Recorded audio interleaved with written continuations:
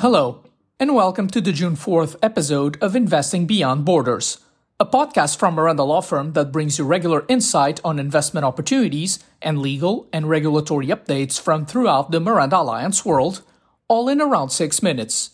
This week, we bring you news on recent investment in renewable energy in Angola, new local content legislation in Senegal, and the government's sustainable development strategy in Equatorial Guinea, and other major developments in our jurisdictions. Sit back, relax, and enjoy investing beyond borders. Diana, over to you.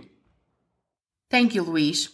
We start off this week's episode with news from Angola, where the government has launched a tender for the implementation and management of the Strategic Food Reserve.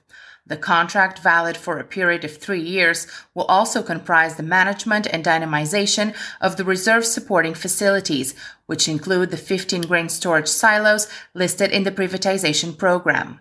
The tender is open to both national and foreign companies who have until the 10th of June to submit their proposals. Also in Angola, Eni and BP announced that they have entered into a non-binding memorandum of understanding to engage in detailed discussions on combining their upstream portfolios in Angola, including all their oil, gas, and LNG interests in the country. The new company would benefit from the competencies and personnel of both Eni and BP and is expected to be self-funded. The company's combined efforts should bring significant opportunities for them to jointly boost future developments and operations, both in Angola and regionally. The Angolan national fuel company Sonangol and partners Eni and Total are investing close to $84 million in 2 renewable energy projects in southern Angola, with production expected by 2022. The Quilemba photovoltaic project has a capacity of 37 megawatts that may be increased to 80 megawatts, while the Caraculo project has a capacity of 25 megawatts with a possibility to reach 50 megawatts. In addition to these projects, also as part of the transition to renewable energy production, Sonangol is already planning its future research center in the province of Kwanza Sul. In Cape Verde, the new government took office last week, continuing to be led by Prime Minister Ulisses Correia Silva. The head of the government pointed out that the most immediate objectives of the new legislature are to reach this year's goal of having 70% of the population vaccinated against COVID-19, to relaunch tourism, and to achieve a relief of the country's foreign debt, given the extraordinary costs caused by the pandemic. Meanwhile, Gabon is seeking to join the Commonwealth, with the Kigali summit in Rwanda looming on the horizon. Gabon has launched a campaign to join the 54 member states of the Commonwealth, claiming advantages on the diplomatic, economic, and commercial fronts. Among the benefits listed by the presidency, Gabon's membership in the Commonwealth offers a chance for the country to take advantage of an external market of 2 billion consumers, as well as the possibility to profit from the Commonwealth Fund for Technical Cooperation. In Equatorial Guinea, the government has recently adopted a national strategy for sustainable development, the Equatorial Guinea 2035 Agenda. This process is aimed at reducing the country's dependency on the oil industry by improving its social and economic climate, thereby attracting foreign investment. Within this strategy, the government has also created the National Development Agency of Equatorial Guinea, whose goal is, among others, to facilitate partnerships and dialogues with regional and international development institutions, as well as assist in the creation of development policies.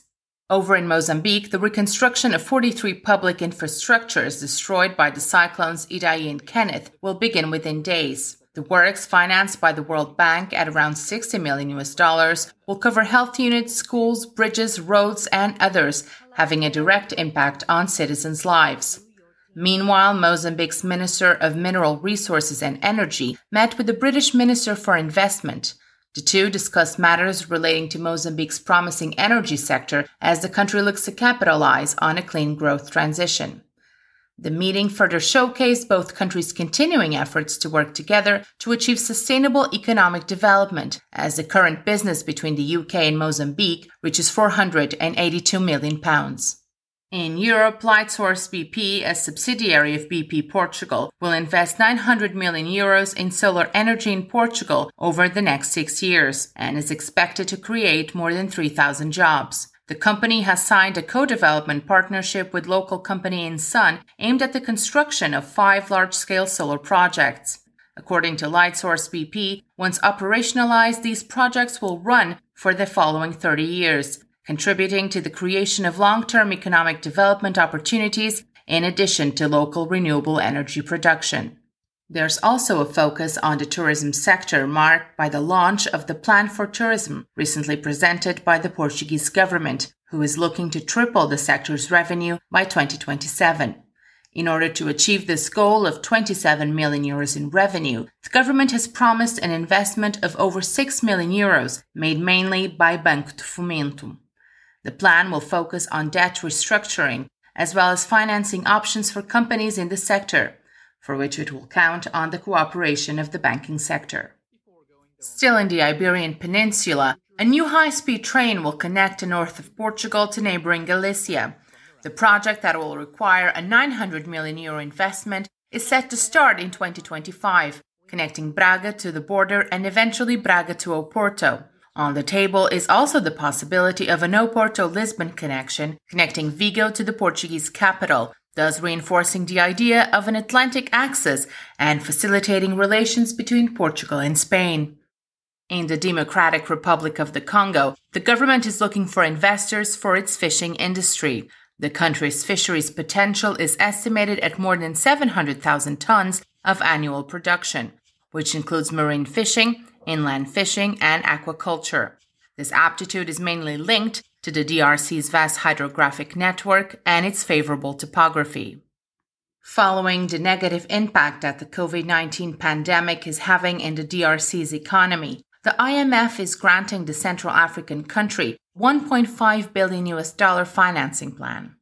Key measures under the program should focus on creating fiscal space for much-needed investment and social spending, strengthening the monetary framework and financial supervision, and improving economic governance and transparency. In Senegal, a number of important pieces of legislation aimed at supplementing the industry-specific local content legal framework applicable to oil and gas activities were recently published. One of the new statutes establishes the general responsibilities of the National Local Content Monitoring Committee, including coordinating the preparation of the local content strategy, promoting and supervising the proper implementation of the local content development policy, ensuring compliance with obligations and measures, and issuing mandatory guidelines on local content matters. We hope you enjoyed this episode of Investing Beyond Borders. We will be back with you in 2 weeks' time with more developments in the Miranda Alliance world. Please join us then for more news from the 19 Miranda Alliance jurisdictions. If you have time, also drop by our website or LinkedIn page, where you will find more updates on our activity and legal developments of interest to our clients and followers. This podcast was brought to you by Miranda Law Firm and Miranda Alliance. You can find out more about our worldwide activities and assistance to investors at www.mirandalawfirm.com. This episode was presented by Diana Teodoro from our Lisbon office and Luis Miranda from the Houston office. Content was developed exclusively for Miranda by the Miranda Alliance podcast team. Technical support is provided by our communications department. All content is subject to copyright and protected by law.